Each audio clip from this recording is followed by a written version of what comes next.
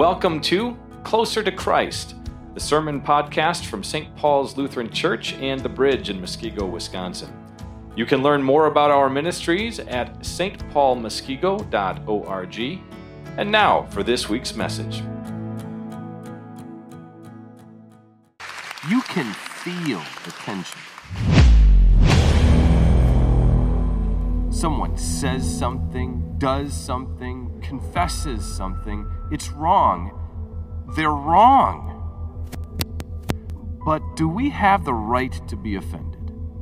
What gospel benefit comes from our being angry? Is righteous anger even possible for us? So here's the hypothesis. We're not entitled to get offended or stay angry. What if giving up your right to be offended can be one of the most freeing, healthy, simplifying, relaxing, refreshing, stress-relieving, encouraging things you could possibly do? Could it be that giving up our right to be angry over every and any offense could be our greatest witness of the power of Jesus Christ in our lives? Maybe we should talk about this?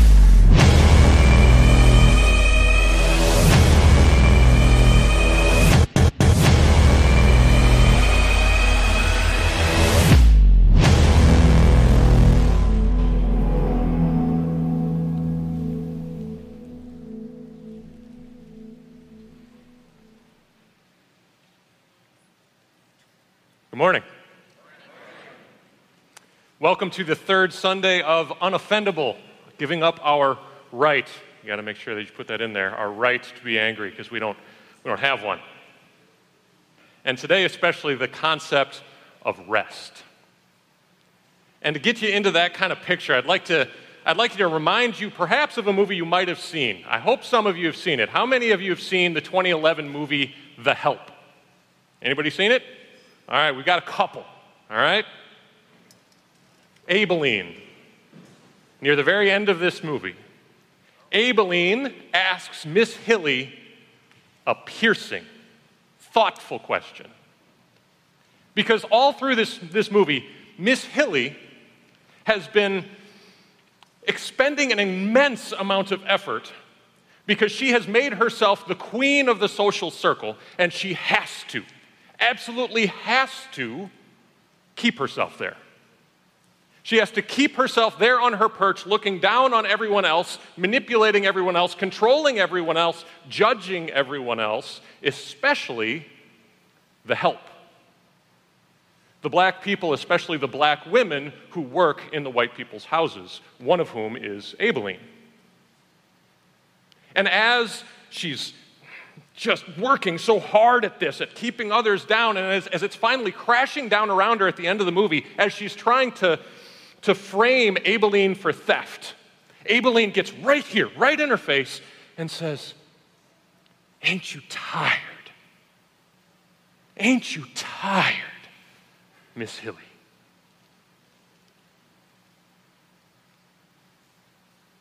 And as you can see it, both the actors in that scene, it's amazing. You can see her processing these emotions and all of these thoughts. Ain't you tired?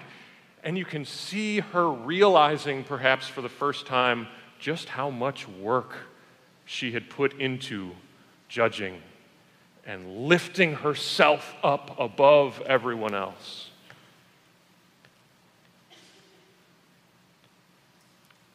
When you finally put something down, when you finally stop carrying it, sometimes that's the first time you realize how heavy it really was. And if by God's grace you have put something down, that feeling of rest, that feeling of relief, that feeling of freedom, that feeling that's so invigorating, like you're a new person, that is what I would love for you to have today and every day. As we look at this concept of judging, as we look at this concept of letting that go, as we look at letting go of the anger that comes with judging, setting that aside, I hope you also feel, experience, keep for yourself this rest, this freedom that comes from putting that down, and that you experience the invigorating life that God has always had for you. So with those thoughts, let's read our section of the Bible for today, Matthew chapter 7, verses 1 through 6. Do not judge, or you too will be judged. For in the same way you judge others, you will be judged, and with the measure you use, it will be measured to you. Why do you look at the speck of sawdust in your brother's eye and pay no attention to the plank in your own eye? How can you say to your brother, let me take the speck out of your eye, while all the time there's a plank in your own eye? You hypocrite. First, take the plank out of your own eye, and then you will see clearly to remove the speck from your brother's eye. Do not give dogs what is sacred. Do not throw your pearls to pigs. If you do, they may trample them under their feet and turn and tear you to pieces. Jesus says, do not judge. So exactly what does that mean? And I think personally that this is one of the most popular verses in the Bible. It's one of the ones that I hear quoted more than any other. I hear it quoted by Christians in the church. I hear it quoted by people outside the church, people who are not Christians. I hear it quoted all the time. And very often, when I hear it quoted, the meaning that is attached, the idea that's given or maybe even foisted on these words, is the idea, you can't tell me what's right or wrong. You can't judge. You can't even tell me what's right or wrong, good or bad. Nope, you can't even identify it. This is not Jesus' point. And you can see it all over the Bible. If that was Jesus' point, he would be contradicting all kinds of the Bible. But especially right here, you can see that that's not his point. You can see it because he immediately goes into a picture where it is very obvious what is good and bad. It is very easy to identify good and bad in the picture he uses. Is it a good thing to have sawdust in your eye? No, right? I mean, it hurts. I wear contacts. I have things in my eyes all the time. And if I were to start just kind of blinking like this, and I've got something, I'm faking it. And yet some of you, your eyes started to water just because I was doing that, because it's just awful, right? How about a plank in your eye? Good thing? No. Obviously bad thing, right? So Jesus' point here is not that we cannot identify what is good and bad. I mean, in fact, the Bible, that's one of the things God does for us in the Bible. He gives us his law. He shows us good and bad, right? And in fact, he also even shows you remove the plank from your eye, then you will help your brother to remove the speck. This do not judge, this must be something else. And I think we got a real good example of it just 2 weeks ago in the first sermon in this series, the outdoor service. Pastor Pete used that example, a quote from the book. It said, everyone's an idiot but me. You remember that quote, some of you who were here?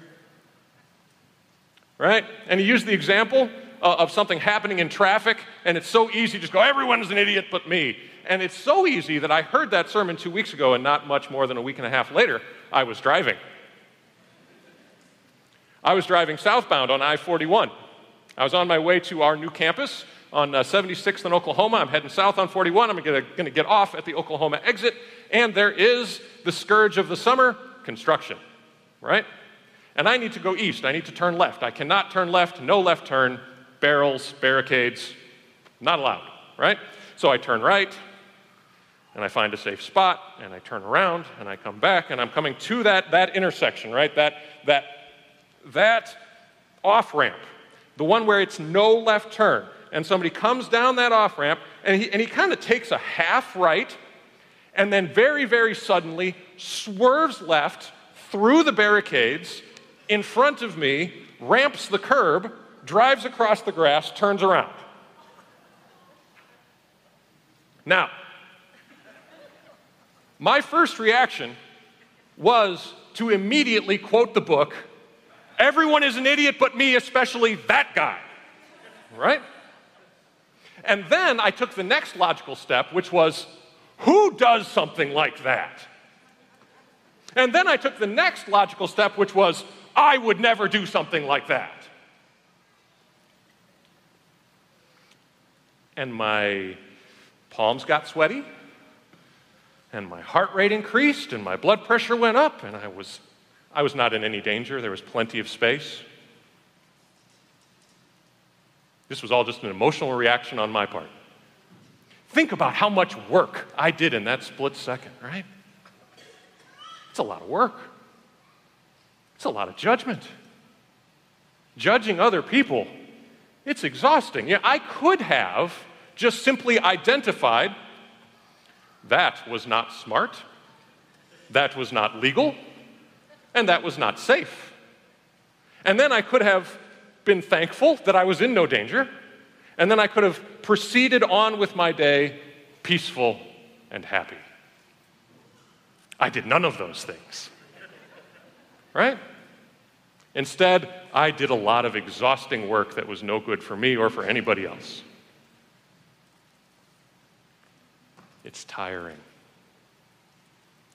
It's tiring to lever yourself up above other people so that you can judge them. It's exhausting work for a couple of reasons, right? See, because if you're really going to judge somebody, you got to take some of those logical steps that I did.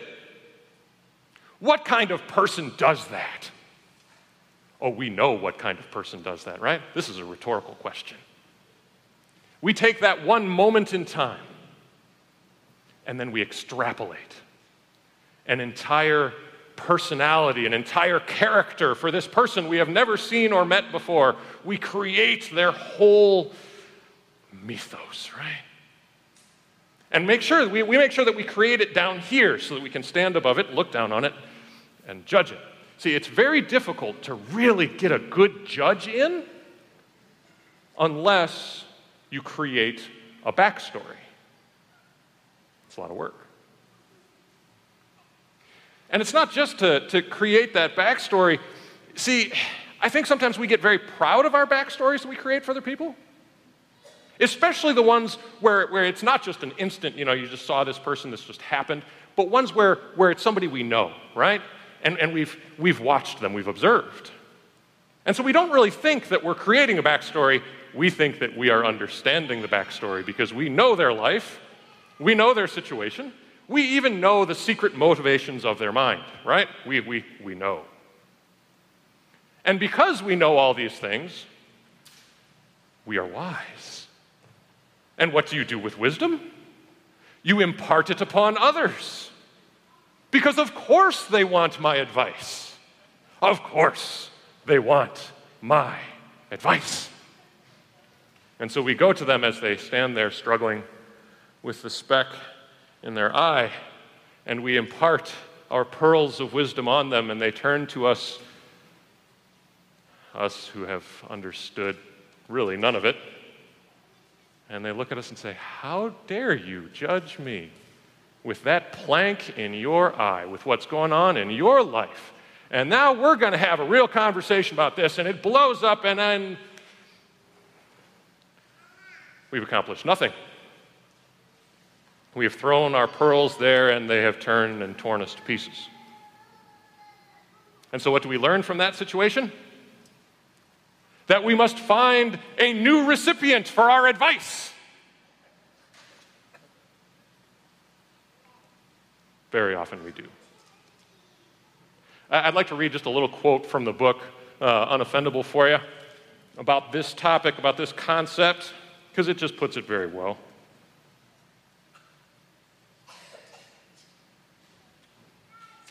He's talking about the idea that we don't want to sometimes put the effort into fixing a relationship, doing the work of a brother or a sister, and really getting in there and saying, "I love you. How can we resolve this?"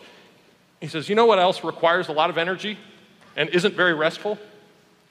Quitting jobs, ending relationships, moving.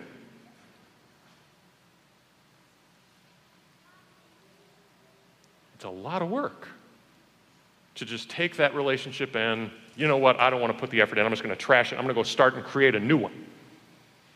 That's exhausting. It's exhausting. He says, it's tiring to have to work through difficulties with people, but for what it's worth, I've learned it's way easier than starting over.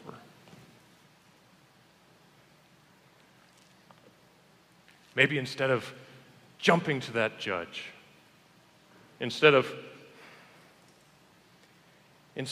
having that fight, having that argument, and then going, okay, well, obviously this isn't going to work. Well, maybe come at it from a different perspective.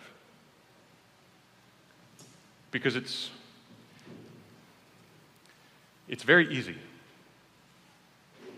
It's very easy to have what I like to call the angriest argument. It's where two people have done all of this work independently of each other. They have both created backstories. They've both formulated their advice. They've both worked themselves up like two big thunderclouds. And then they come together and they bring all of that hard work together, and both are so intent on defending themselves and justifying themselves that it's like two thunderheads coming together. And the assumptions are like thunder, and the attacks are like lightning, and the self-righteousness is like a cold rain on all of it. And at the end, they find nothing but aftermath, and all that work just wasn't worth it. Maybe it's time to quit. Not on that relationship, not on that person. Maybe it's time to quit some other things, time to quit judging. One more little quote. I really do encourage you, if you haven't picked up this book, it's really good. Some things to quit.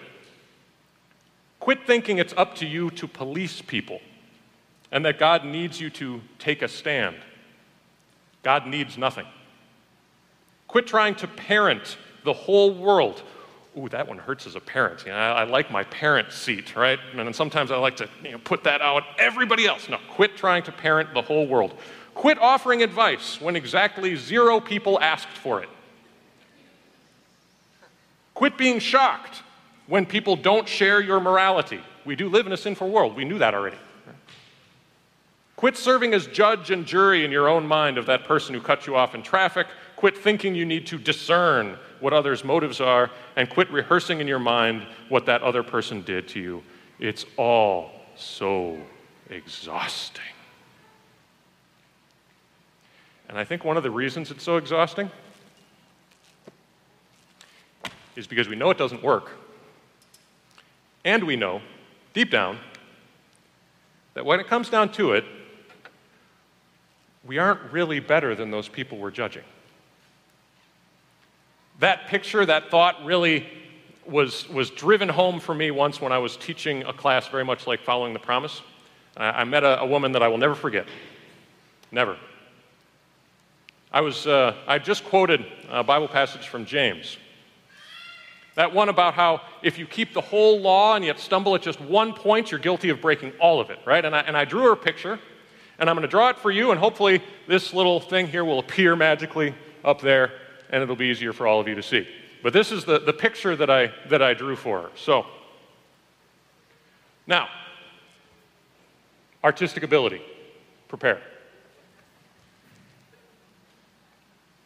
This is the Grand Canyon. And this is me. That looks like me, right? And this is you. And then we need one other person.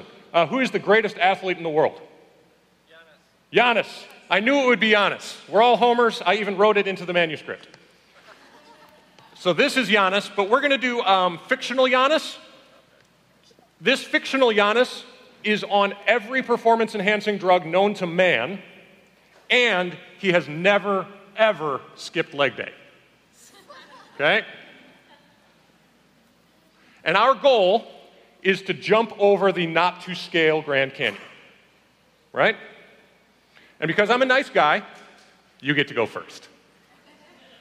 So you Do pretty well. You run and you jump and you become a greasy spot on the bottom of the canyon. Now I go next.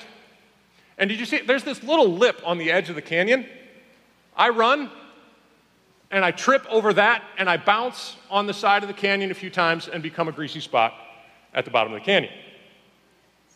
And now, Giannis, on every performance-enhancing drug known to man, which he's not on, and never skipped leg day, runs and makes a miraculous leap and hits the other side of the canyon right there, bounces off, becomes a greasy spot at the bottom of the canyon.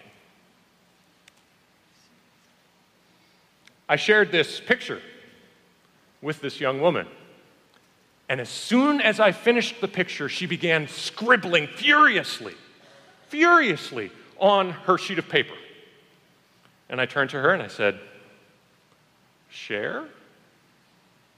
And she said, "I don't like that." I said, "Why?" She said, "Because it makes me the same. Makes me the same." And I said, "You are absolutely correct. That is the point. You have understood."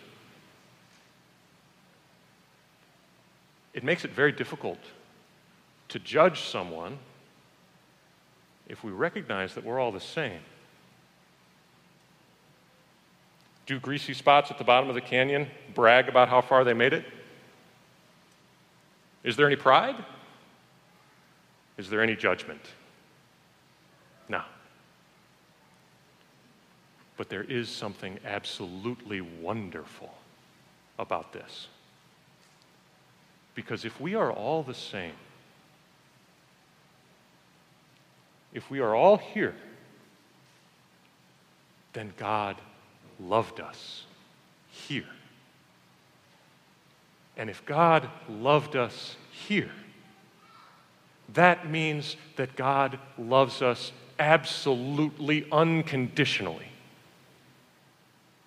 Loves us here. Let me read you something from Romans, and I'm going to fix this picture. Romans chapter 3.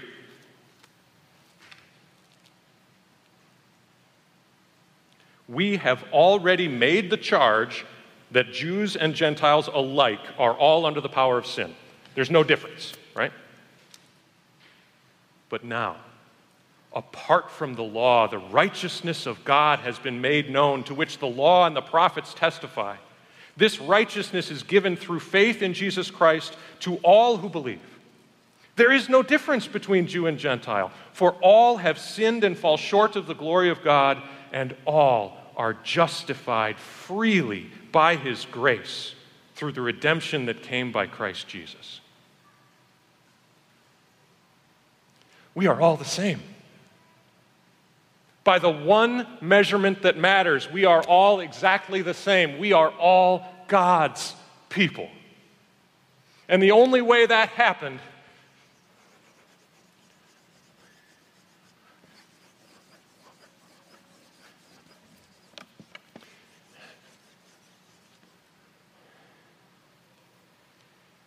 is that God covered over all of our failures, all of our problems, all of our struggles, all of our sins with Jesus on the cross. You are secure. You are eternally loved. You are forever God's child. Nothing will change that. There is nothing that you need to do. There is no level you need to reach to be acceptable to God. There is no gotcha in His back pocket. He loves you. You are perfect in His eyes. You're free. You're absolutely free.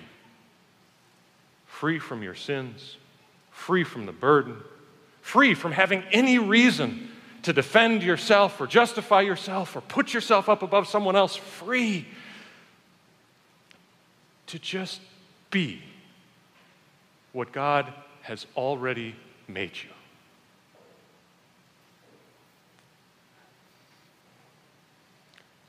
That means that we get to be people who can comfort others without fear of discovery. When you don't have to worry about keeping this facade up so that you can look down on other people, you stop worrying about, well, I don't know if I can talk to that person because they might find out that I struggle with the same thing. We're all the same.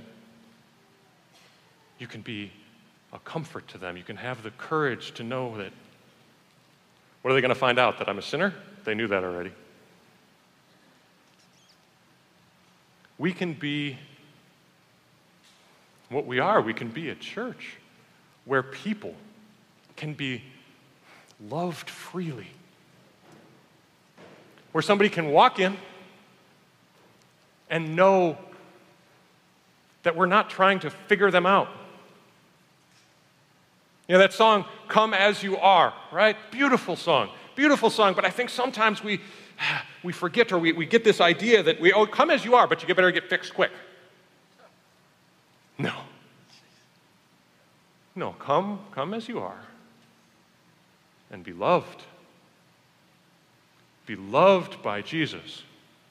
And know that nobody's trying to figure out where your broken pieces are.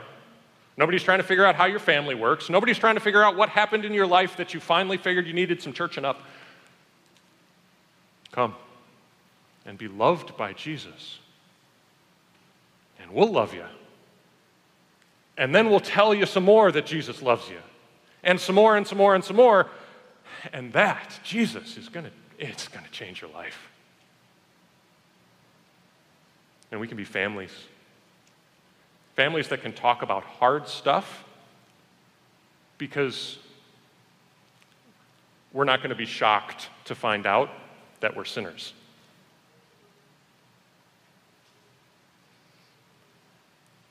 Kids, your parents are sinners. Parents, your kids are sinners. And that means that there are going to be some hard conversations. There may be even conversations that involve the idea that that was not smart or legal or safe.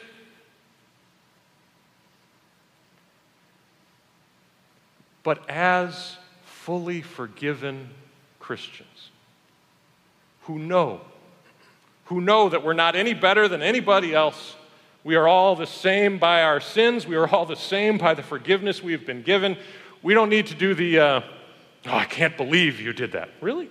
Can't believe it? Or, I never would have.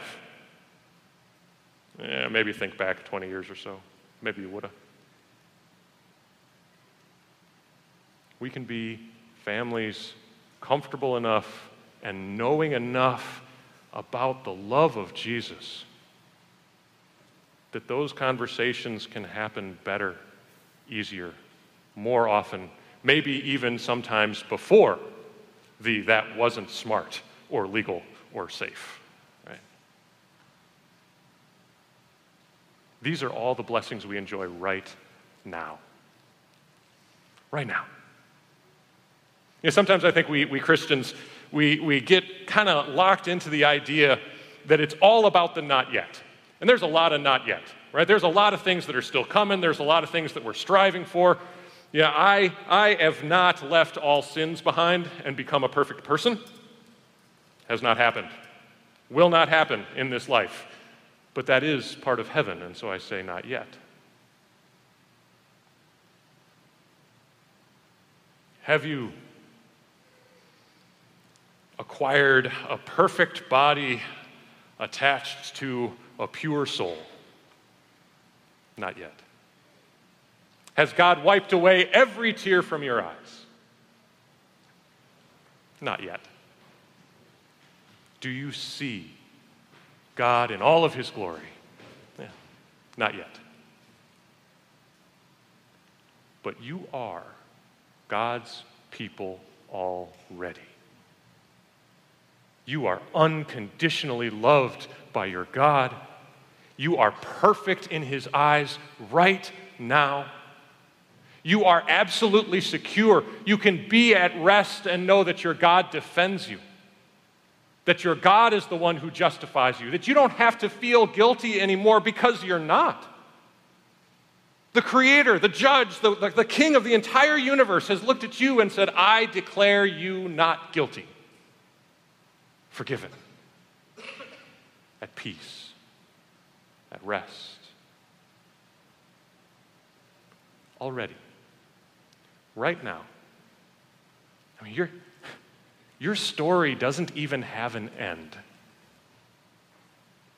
Not even death will take you from your Jesus. You are his.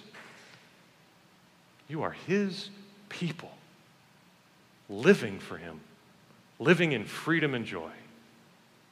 Ain't that life? Ain't that invigorating? Ain't you alive? Amen. Let's pray.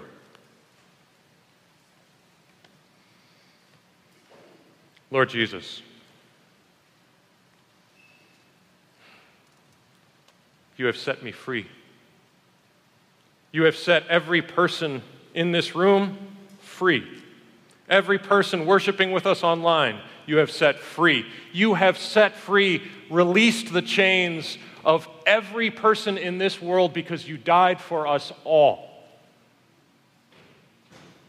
We are forgiven, securely and eternally loved because of you and by you. Give us peace. Give us rest. Help us to put down the heavy burdens of our self-inflicted sins of judging others.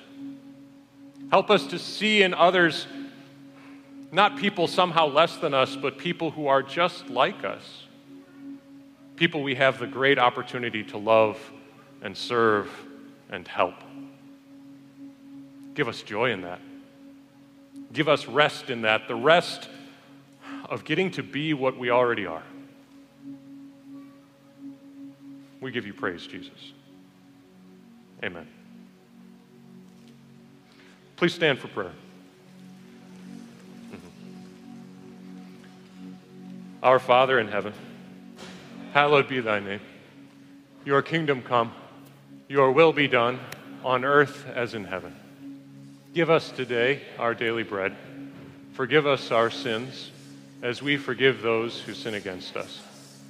Lead us not into temptation, but deliver us from evil.